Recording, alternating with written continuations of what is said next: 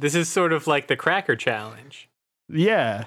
It's like Squid Game if it were real. 100, The Cracker 100, Challenge fam. is just going to Coachella. That's right.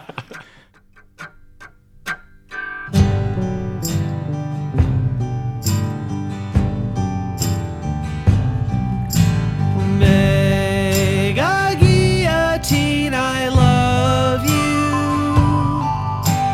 Mega guillotine, I'm rooting for you. We're praying for you every day. We're praying for you every day. Hello again. Welcome back to another edition of the Late Capitalism Show. Before we get started, content warning. We're going to swear. We're going to talk about, I'm imagining, police brutality, just given today's main subject. I'm going to throw it over to my main man, Dino. Folks, hello, it's Dean. Also with me is Chance. Hey, I'm Chance. Send it off to Megan. That's right. I am also here. We can jump into our main topic this week, folks, which is Fairy Creek. So Fairy Creek, we've mentioned it in passing, but like it's a subject that we haven't really seriously tackled yet, mostly because at least I wasn't sure that we'd be able to really do it justice. I still don't really know if that's the case, but nevertheless, we're going to forge ahead here. And my co-host will definitely bring some more nuance and some more, you know how much we love nuance here on this show. We do. So yeah, we'll try our best. Please don't yell at me. But as a brief overview, I'm sure many of our listeners are aware, Fairy Creek at this point is the largest act of civil disobedience in Canadian history. Over 1,100 protesters at this point have been arrested since this began in August of 2020. As of this recording, that number, no doubt, will climb much higher in the months to come. So our country faces a litany of issues, which we've discussed on the show. Rampant racism, silencing of Indigenous voices, the housing crisis, income inequality, all sorts of stuff. And I believe at the nexus of all of these issues is environmental degradation and climate change. At the end of the day, all of these disparate things, all of these issues that people feel really, really strongly about, immigration, I could go on forever. You can all trace them back to land and how it's used, who profits from it, and who owns it. And this sort of defines everything that's going on in the 21st century, if you ask me. And nowhere is that more apparent than at Fairy Creek. So the headwaters of the Fairy Creek watershed are sort of the last unlogged old-growth forests on Vancouver Island, at least the southern portion of it, the sort of developed portion. Over 75% of all of BC's old-growth forests have been completely logged at this point. Only 8% of what remains is protected in parks and conservation areas. So just to give you some context of like the scale of how like special this one place is at this point. These forests are really rare, really unique temperate rainforests, not like the really hot tropical ones, but temperate ones, in weather conditions that we're used to. That is an extremely rare phenomenon. And as such, they have a lot of very unique species. Not only that, these massive old-growth trees are sort of the last bastion for the worst outcomes that climate change has to offer, being that they suck up a lot of CO2 and pump out oxygen. You know how this works. 4th grade science, folks. And just one more thing is that the scale of these trees is really hard to comprehend. Some of them, specifically, I'm talking about the ones at Fairy Creek, are these massive yellow cedars with a diameter of over 9 feet, which, like, this tree is just huge. Like, it looks like something from Endor. It's hard to wrap your mind around it being like a real living thing. It just doesn't make sense. You feel like you're in a theme park looking at them. And Megan and I saw some of these while we were over there. this summer, which we'll talk about later. I urge you to look up pictures of them, but know that these pictures like really can't do justice to actually standing in front of it. It's really something else. Fairy Creek began in the summer of 2020 when a number of environmental activists noticed that there were logging roads being blasted into the Fairy Creek watershed up these slopes to this like pristine valley of ancient trees that are estimated to be over 2,000 years old. And they were just looking at satellite images and they saw like, oh, like this little scar running up and then other scars branching out from them. And they're like, oh shit, they're starting to log there. So they decided to form a blockade. They just stood in a line in front of the logging road and did not move until the logging trucks turned around and went back. This was under the NDP government at the time, which they still have, which had run on promises of protecting old growth forests naturally. Didn't seem like they gave much of a shit about that as time went on. Well, no, the NDP is going to protect the forest from the protesters, you see, by cutting the trees down and moving them elsewhere. Got to get them. It's a dangerous situation. There's a lot of brigands and vagabonds in the area. That's right. So a lot of talk began to emerge, a lot of criticism of these protesters for a number of reasons. One that we'll get into later, that's a pretty big one. But one I'll just dispel right away is I saw in my research a number of op-eds or people on Twitter or whatever saying like, literally like some of the most brain dead attacks at these protesters. My favorite one being, well, why don't they just buy the land to stop it from being logged? Oh my god. That's awesome. That's a good point. Like any environmental NGO or like random citizen has the money to buy that amount of land. B, it's crown land. You can't buy it. Yeah.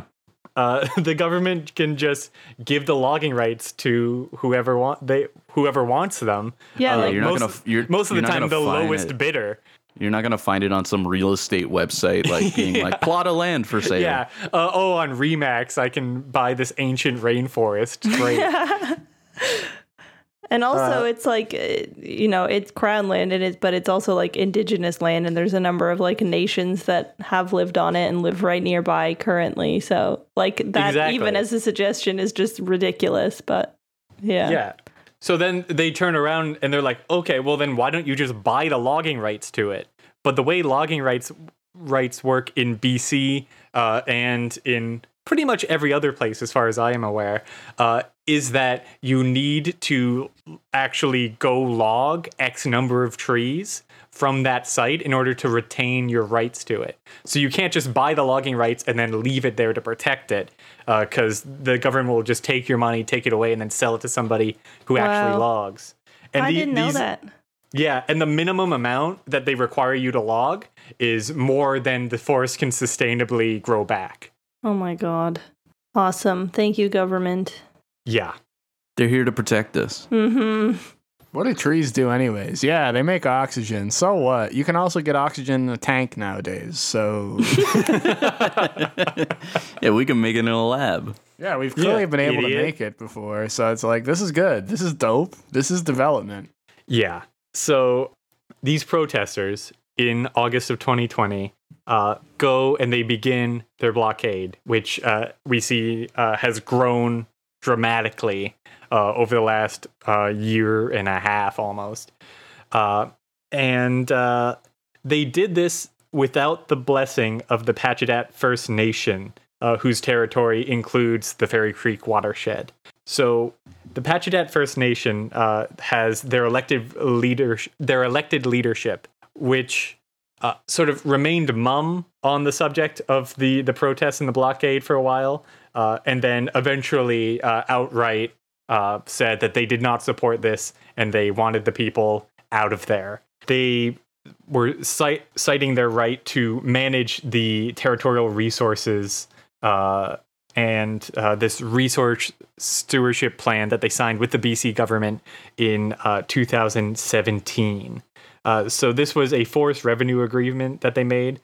So in return for sharing for receiving a share, of the 3-year profits over the term, they are required to not support or participate in any acts that interfere with provincially authorized forest activities.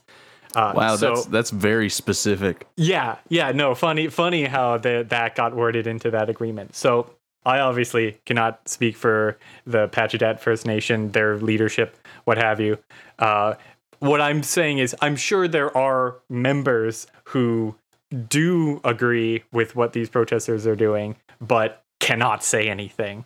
Well, also the protesters are there by the invitation of Bill Jones, I think his name is. Yes, that was my next point. Oh, okay.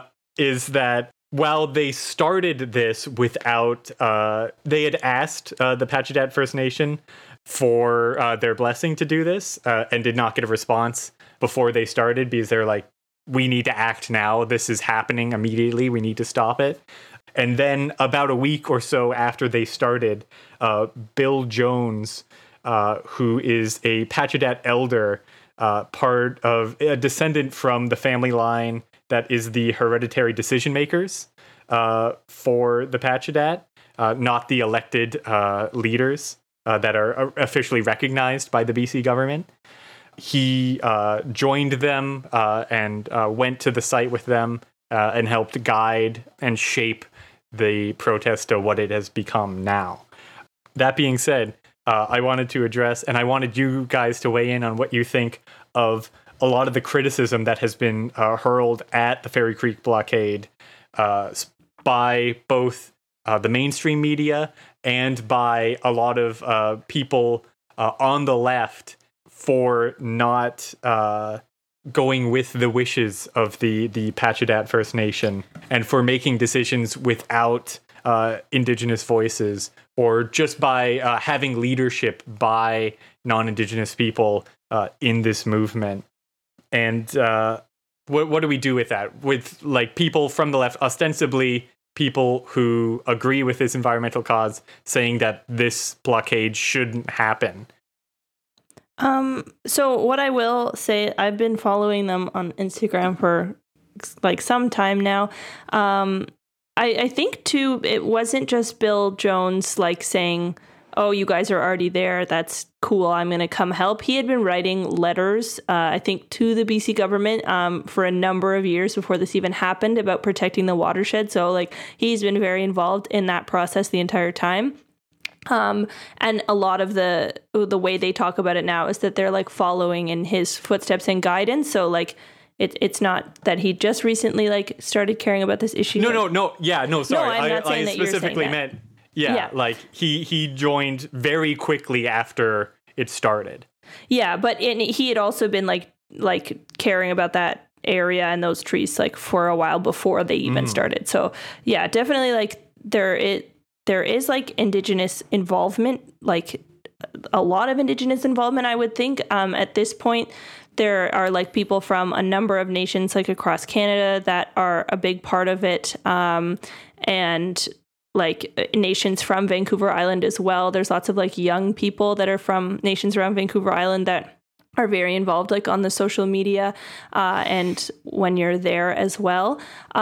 What I will say, like there are like obviously valid criticisms of everything. I want to like stay away from saying that it's like, you know, like leftist infighting, which like you can, I guess you can claim somewhat, but a big criticism of like the Fairy Creek social media was that there was a while where it was like being run by just like this white documentary filmmaking team of like American teenagers.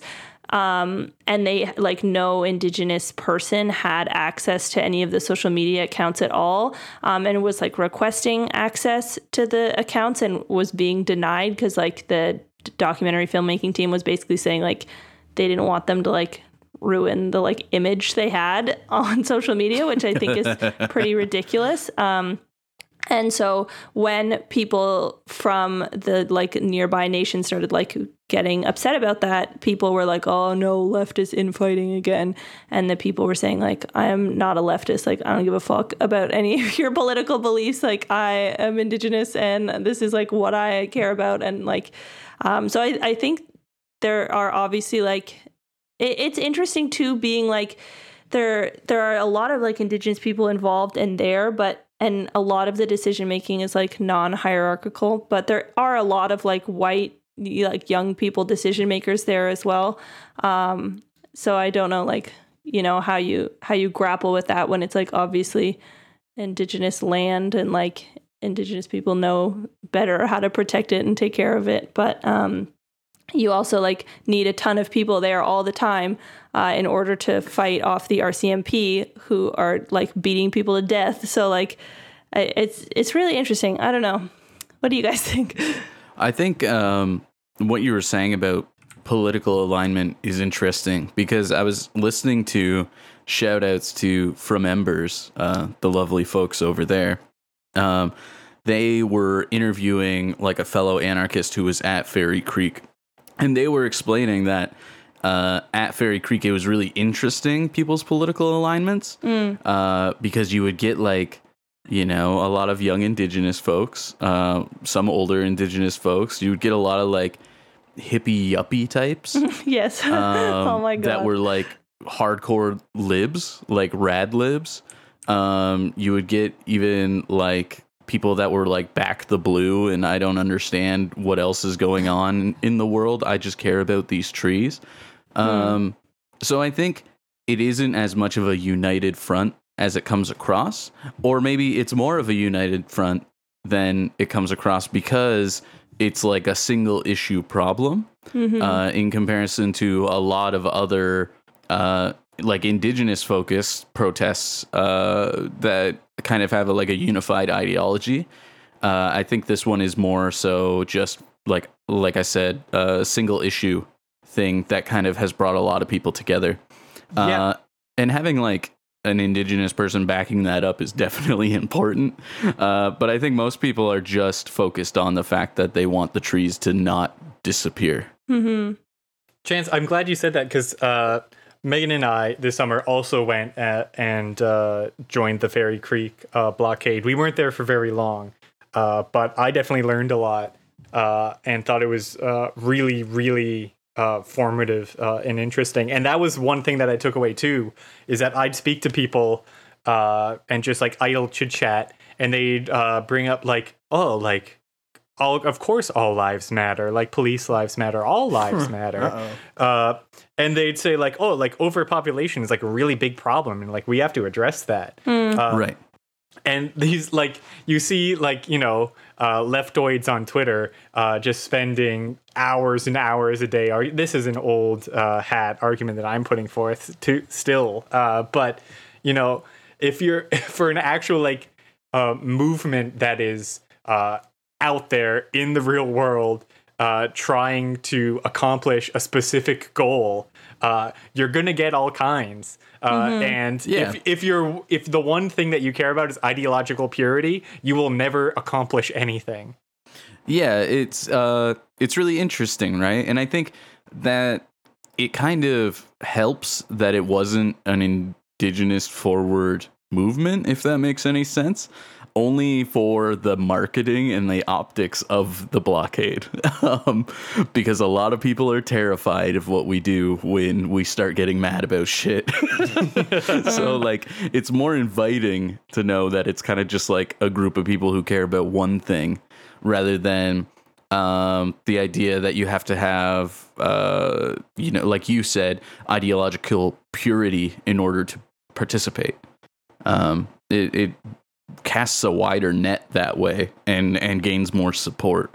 Obviously, we could argue about the merits of that, but I think it's really fascinating what has happened out there. Yeah, and I this is sort of like I feel like the issue of like how much they're paying attention to like Indigenous leadership and listening to Indigenous people is sort of like a different topic than like the like ideological like leftism of the people there, which I think both are really interesting. But in terms of like the Indigenous like leadership, there are like a lot of elders there, and like they put on a lot of workshops and like definitely, you know, talk about how like the entire thing is like based on like Indigenous values and like hopefully like Indigenous led to like as much as possible. But I don't know, I've been seeing like a lot of criticism of it online. Like the person that runs the Wet'suwet'en Instagram account is not a fan, which I think there's valid reasons to not be a fan. But I'm trying to like still understand what they see, like what the people who are critical of the movement like think is like the major problem with it, and like how we can have a movement that's like has a lot of white people there and still have it be like a non-colonial thing. Like a lot of the response is that it's become like a colonized space, which is probably, it's like totally fair. It probably has been. But what would be like, and this like a genuine question, I'm like, what would remedy it? Like what would make it like a non-colonial space again? Other than like doing your best and to listen. Specifically, what would remedy that while also achieving the goals that they're aiming to achieve? Well, the fear of white saviorism, I think, comes for every Indigenous person who is trying to do anything, really, especially politically. So it's always like an air of skepticism when there is mass support from white folks.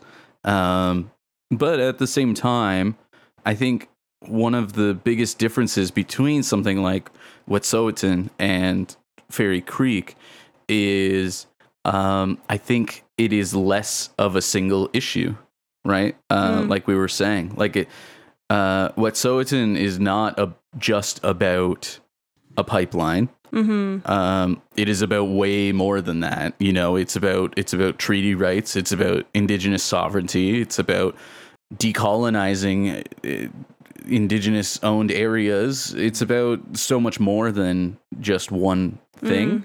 Whereas Fairy Creek is definitely about one thing. And again, it's not saying one is better than the other or anything like that, but it would make sense that someone who is focused on a movement about, you know, land back being an all-encompassing thing would be skeptical of something that is more so a single issue problem, or seen as a single issue that is maybe bringing more people in. But again, it's only tackling one slice of the, you know, the discrimination or exploitation of like our environment, and as well as Indigenous people. Yeah, that's a really good point. Yeah, I feel like Indigenous like land defenders seem to be like a lot more effective. So I feel like there's a lot of learning that, you know, like white people who are trying to defend trees can do to listen, and hopefully they are. Yeah. But it's also wild that like obviously like industry for both like Wet'suwet'en and Fairy Creek, like the industry still gets let in once in a while because like there's only like so much you can do and push against like with nonviolence. But like Wet'suwet'en seems to have done it with like so many fewer arrests. Like, don't get me wrong, lots of people got arrested and like were brutalized and everything, but I'm just like, damn, like every time there's like an Indigenous land defense, like they're just like so good at it. Like Fairy Creek, it's been like 1,100 people arrested already. Like it's crazy.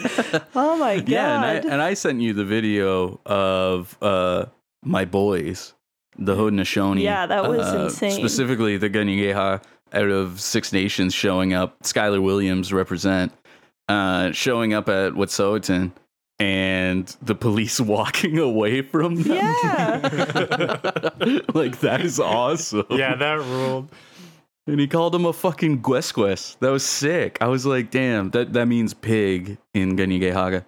And yeah, the cops walked away. And when I first read like it was kind of like, I thought it was clickbait. It was like, cops leave when the Haudenosaunee show up, and I was like, yeah, they were probably leaving anyway or whatever. And then I watched the video and I was like, No, they literally just like saw them and dipped. Like Yeah. it was so good. Yeah. And yeah, it's crazy that can happen on one end, right? And then on the other end of BC, you have like all these white people going to jail constantly. yeah. Which Yeah. is like also like obviously Indigenous people are a lot more likely to be like brutalized by the police, and that's like true at Fairy Creek too. Like people of color were a lot more targeted. And then also like course. the social media response is so strange. Like there's so many people from other countries like commenting on the Fairy Creek photos being like, "You are all beautiful angel heroes." And I'm like, yeah, probably Yeah. other land defense accounts don't get the exact same like adoring No, because comments. Like, Europeans say that about any picture of anyone ever. They're all rolling. Yeah, it's true. Yeah, that's what I get on my Insta account.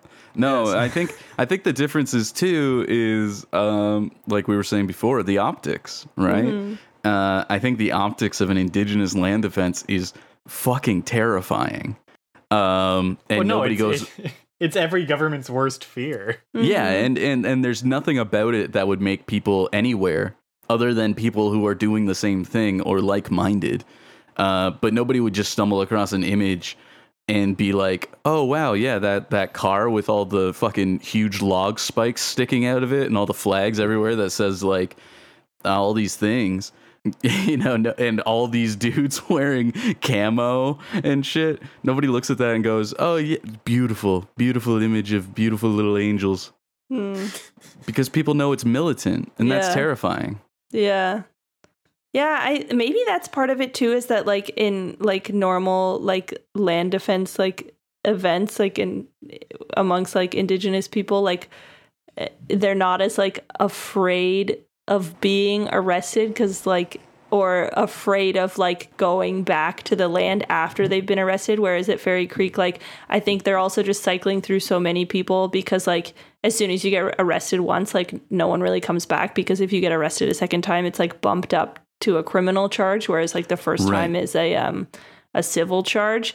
And also like it's so many people traveling to be there and then traveling home after, so it's just like never the same group, whereas like a normal land defense, it's like you're in it for the long haul. Yeah, and Yeah. and with land defense too, you get every single time it happens, there's always news stories that come out that are like, they try to show the reality of it, but what it does is it gives people fodder to think that, you know, these people are terrifying or they're radicalized, because there's always stories being like, I was talking to my son or my daughter and they're going to this like land defense blockade and they said, you know, whatever happens, if it goes well, that's great and I'll come back home. If it doesn't go well, I'm going to be there until I die. So this might be my last goodbye, so I'll see you later. Wow. And then people are immediately like, oh my God, they're radicalized. And when the reality is, it's like, it's your livelihood is genuinely on the line. It's not just something that you care about. You feel like it's an attack on your person and your people's. And so many more people are literally willing to put their lives on the line for it.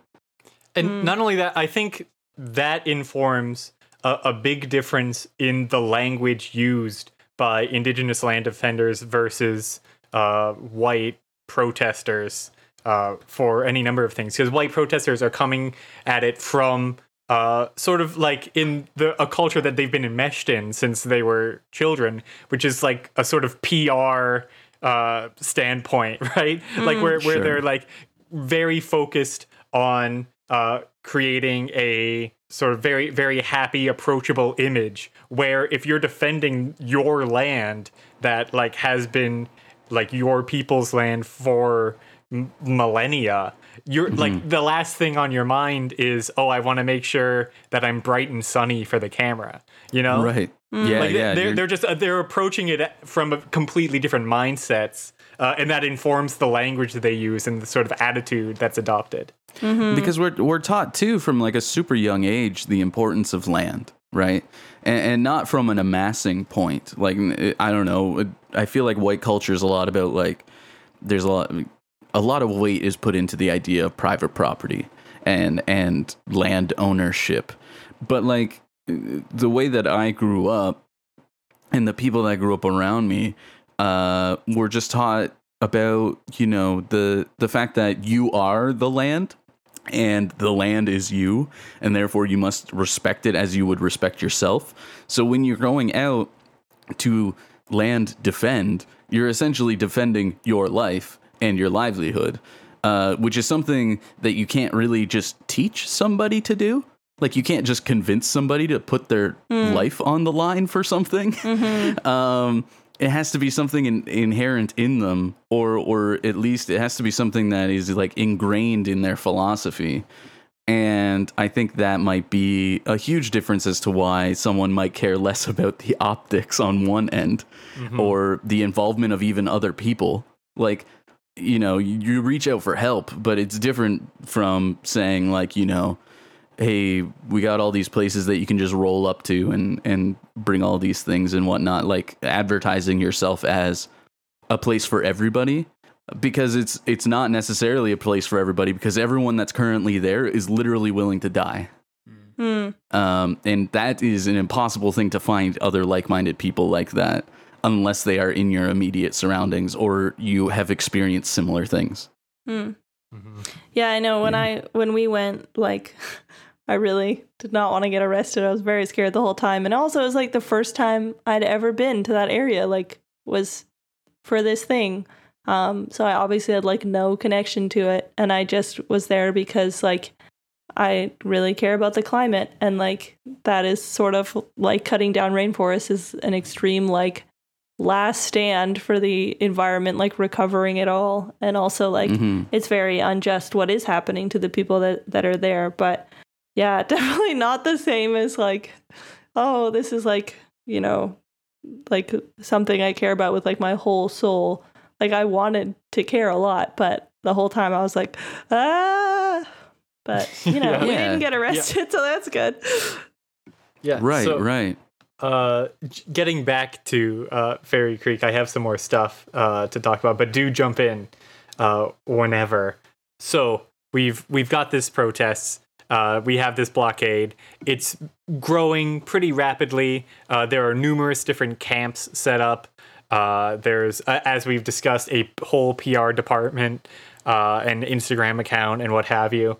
And then in February of 2021, Teal Cedar Products, which is the company that is trying to log Fairy Creek, files an injunction with the BC court against the protesters that is granted in April.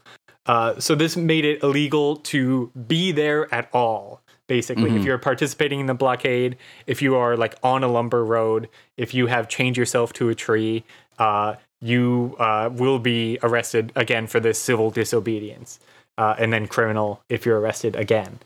This didn't stop the protests. They did lose a couple of the camps, but the protests continued to grow again, as Megan said, with people cycling in and out, people coming just for the day to help dig a latrine or bring groceries or what have you, run food up to the people chained to trees. And then in September, we got some very good news when BC Justice Douglas Thompson declined to extend this injunction any farther, stating that he was concerned with the RCMP's infringements on civil liberties and journalistic freedom. That doesn't sound like them. Yeah, I know, right? He was like, oh, you're giving the court a bad name. Even though that this will promote lawlessness, I am not extending this injunction anymore. And then he went on to say that RCMP are generally really nice guys, but he heard, like, one or two concerning stories. I don't know. Do you guys have any stories handy? I have, like, one anecdotal one that we heard.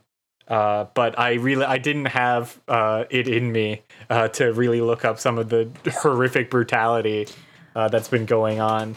If you want to tell your story, I can come back with one. Yeah, I know specifically while we were at the camp, we met a lot of people, and one guy in particular who we hung out with for the day. And then we found out 5 days later that he went back up to chain himself to a tree at one of the camps, and a logger who was on site, like, again, this is a 20-something-year-old dude chained to a tree, big 30, 40-something logger, just beating the shit out of a guy who has his arms tied. beating him to a pulp to the point where he was hospitalized in front of the cops who did nothing to stop it. Of course. Yeah. Of course. Yeah, it was really sad. It was weird too, like watching the Horrifying. social media of the brutality and then going there and like meeting people and then literally like 4 days later seeing them be hospitalized like on Instagram Live was like, what the fuck? Yeah. But yeah, a lot of the really bad violence too has been like loggers. Like loggers are fucking insane. Sorry, like I honestly am generalizing. They're crazy and extremely Yeah, if you violent. are a logger or you know one, go fuck yourself, please. But especially the ones there, like I can't imagine having so much like rage against like people that are doing the right thing. Like I don't know. Yeah, like and I know what a you moron need, you are. and like Like- like I know like, you know, money for the day or whatever, but they get paid something like 70% of their salary if they don't log. I don't know, something like that. And like, damn, like what the fuck is wrong with you? You're beating the shit out of 20-year-olds who are tied to something. Like, Fuck, I'd take 70% of my paycheck to sit around and play cards. yeah, what? Yeah. So the British Columbia Civil Liberties Association, which is an RCMP watchdog in British Columbia, said that there was at least 70 complaints about, or they've compiled or created or put forward, not sure how watchdogs work, 70 complaints about the Fairy Creek law enforcement. And one of the biggest issues that has come out of it is one 35-year-old protester was flown by helicopter to hospital in Victoria on Saturday, and this was in August, with neck injuries after a forceful arrest, while others have suffered a sprained ankle, a broken rib, or cuts and bruises during arrests. Yeah, they So they sent a dude to the hospital. He had to be flown into a hospital because they, like, have neck injuries because of how they were handling him during his arrest. Jesus. Yeah, they have to like cut a lot of people down from things, and they'll use like excavators and like whatever that thing is that drills really aggressively. I don't know, tools. But they'll use it like right beside someone's head or like within 3 inches of their like leg or wrists or something. Like it's insane. They have like almost killed so many people. Yeah, so the RCMP spokesperson, Sergeant Chris Monso, came out and said, we really need to remember that it's actions of the protesters that dictate the actions of the police. That's right. The action of standing still chained to a tree. When crowds are failing to follow police direction, one thing leads to another. Yeah, That's so fucked That sounds up. about right. Remember the guy in Buffalo last year who was not following police directions by standing still, so they pushed him into the ground and he cracked his skull open? Yeah, and it was Yeah. a fucking old man. Yeah, well, he wasn't following directions. And these protesters, when they chain themselves to trees, they are an immediate threat to the cops. Yes, their arms are bound. Yes, they are 20 years old and weigh 45 pounds. Yeah. But you know what? At the end of the day, that's like the size of a decently sized dog. And cops kill dogs all the time. That's right. So you need to recognize their trauma and the necessity of using the hammer of dawn on a 19-year-old Instagram hippie. That's simply all there is to say about it. Yeah. The worst part is that the reason that this injunction was denied primarily wasn't the police brutality, but the fact that RCMP were not letting journalists in, which I get, like, technically is a bad thing. But yeah, just insane. Yeah, Yeah. it honestly was like obviously police brutality is worse, but they were just like blatantly breaking the law with the journalist thing every day. I was like, what is the point of this? Like if you were the cops and it was like your one like thing you want, which is the injunction, is going to be jeopardized by the fact that you're not letting a dude with the camera from Twitter. Like these are not even like CBC journalists. Oh yeah, no, like, CBC 2 journalists feet don't give a shit about forward this. to like film something, and that's like the hill they're dying on. But it was like they would not let any journalist anywhere near any extraction sites, like anywhere like where protesters were. They made them stand in like little cordoned off areas where they couldn't see anything. It was like in the middle of the woods, and the journalists were like, "This is against the law," and the cops were like, "What? This is against the law." And then the judge was Yeah. like, "Oh damn, no, yeah, that was against the law." Like, They even so they even fucking do the dumb. same thing close to home. Like they did that with the the Shutdown Canada blockade at the railroad in Tyendinaga. Like the police set up like a van blockade to make it so journalists couldn't get in because they told the journalists they had to stay like 300 meters away or some shit. And then they set up their vans so that they couldn't get any like video footage of what was actually happening. The police are very, very good at that. At just being like, yeah, fuck this one. We're just gonna break the law right now. Yeah, we're just gonna while out on this guy. But yeah, the good news though is for at least our friends over at Teal Logging is that the injunction was just put back on a few days ago by another BC judge. Yeah, it was like a Supreme Court of BC.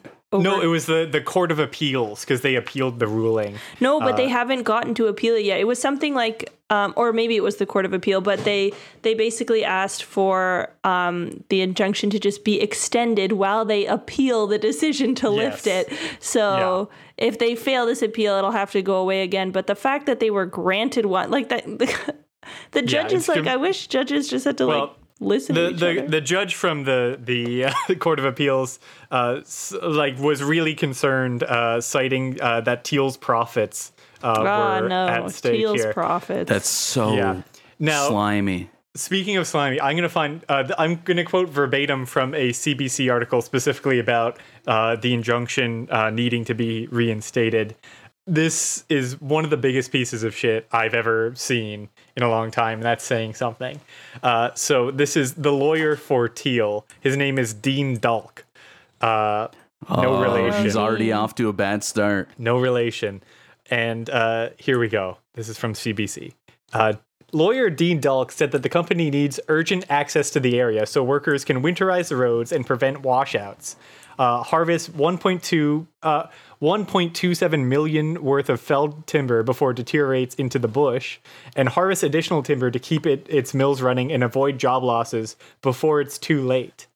Dean says that blockades have proliferated since the RCMP left the area at the end of September. Also, the RCMP have not left after the injunction. They are still there.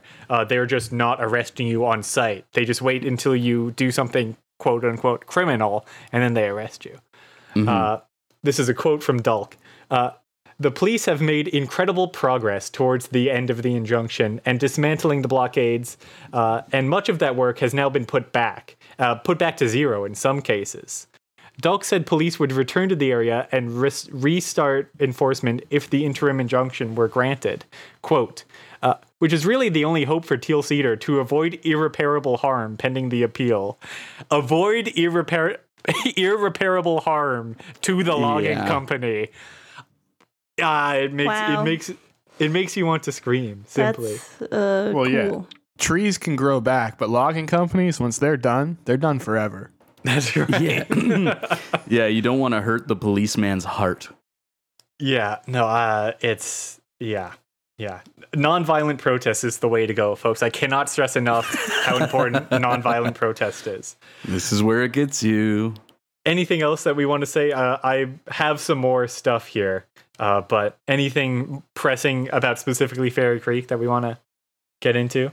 In terms of like social media, I believe that like Indigenous people do have access to the account now, so the account hopefully has a bit more of a like balanced perspective. But I would definitely recommend following it, reading the posts. I would also like the critiques of it are definitely valid, and those are all on like the Wet'suwet'en pages and other pages like that. And also, they recently posted that William Shatner stands with them, so go. William Shatner. He's going to space. He's in space. No, he came back from space. Oh. Cool. Yeah. We all had 3 different phases of William Shatner in space. Yeah, we're learning about tenses here, folks. So I recently learned about the War in the Woods, which is an extremely, like, it's deja vu. This is almost an identical case. So listen to this. In 1993, there was a series of protests on Clayoquot Sound, also on Vancouver Island. That's around Tofino, which was aiming to stop the clear cutting of old growth forest. particularly on Mears Island. 856 people were arrested for peacefully protesting the logging, including members of local First Nations groups. This was also under an NDP government that had also campaigned on protecting old growth forests. No. Yeah. This one got wild, though. The anecdote that I thought was interesting is that there was a band of Tofino citizens that were really fed up with this blockade. They were concerned that it was hurting their economy and that they were losing jobs. So they formed this coalition, and their primary action that they accomplished was emptying 200 liters of human shit at the protesters' information site where the journalists met. Oh my Oh my god. God. Yeah. What? Extremely cool. Really shows how much of a serious political entity you are. Man, white people be crazy. Oh my Yeah. god. Wow. We were also on that island. It's beautiful. Yeah, no, it's really, really gorgeous. Yeah, it's, again, nothing new under the sun. This exact same thing has happened 20 years ago. It's happening again. And I guess all we can say is thank God that it is happening and that, people are standing up and stopping these absolute cretins. Yeah. Yeah. Props to the people that have been there a long time. There were people that stayed throughout the winter by themselves Yeah. in trees in the woods. So, damn. Yeah, well, I can't even imagine that level of commitment. That's Yeah. really, really inspiring. Mm-hmm. But the last thing that I have to say about this is that this issue, as Chance you mentioned, is, while I posit that environmental issues sort of connect to all of the more nuanced, more quote unquote political issues that we face, it is pretty singular and pretty easy to wrap your head around, right? Like it's almost a cliche. It's a children's cartoon of here's an evil company that wants to cut down and destroy something rare and beautiful and otherworldly for profit, and here are the people who want to protect it. It's as black and white an issue as you can imagine. And I think that a big problem with the reason why you're not really seeing much of this in mainstream media. You get like a few CBC articles every month or so. That's it. You're not really seeing it on like any news, like cable show. And even we haven't talked about it nearly as much as we should have. And I think the reason for that is that it is so simple. And it seems so brain dead of an issue that it's almost hard to talk about and hard to care about. Hear me out, and forgive me for mentioning invoking the name of the Dark One, but David Foster Wallace talked a lot about this specific phenomenon, which is the sort of power of cliches.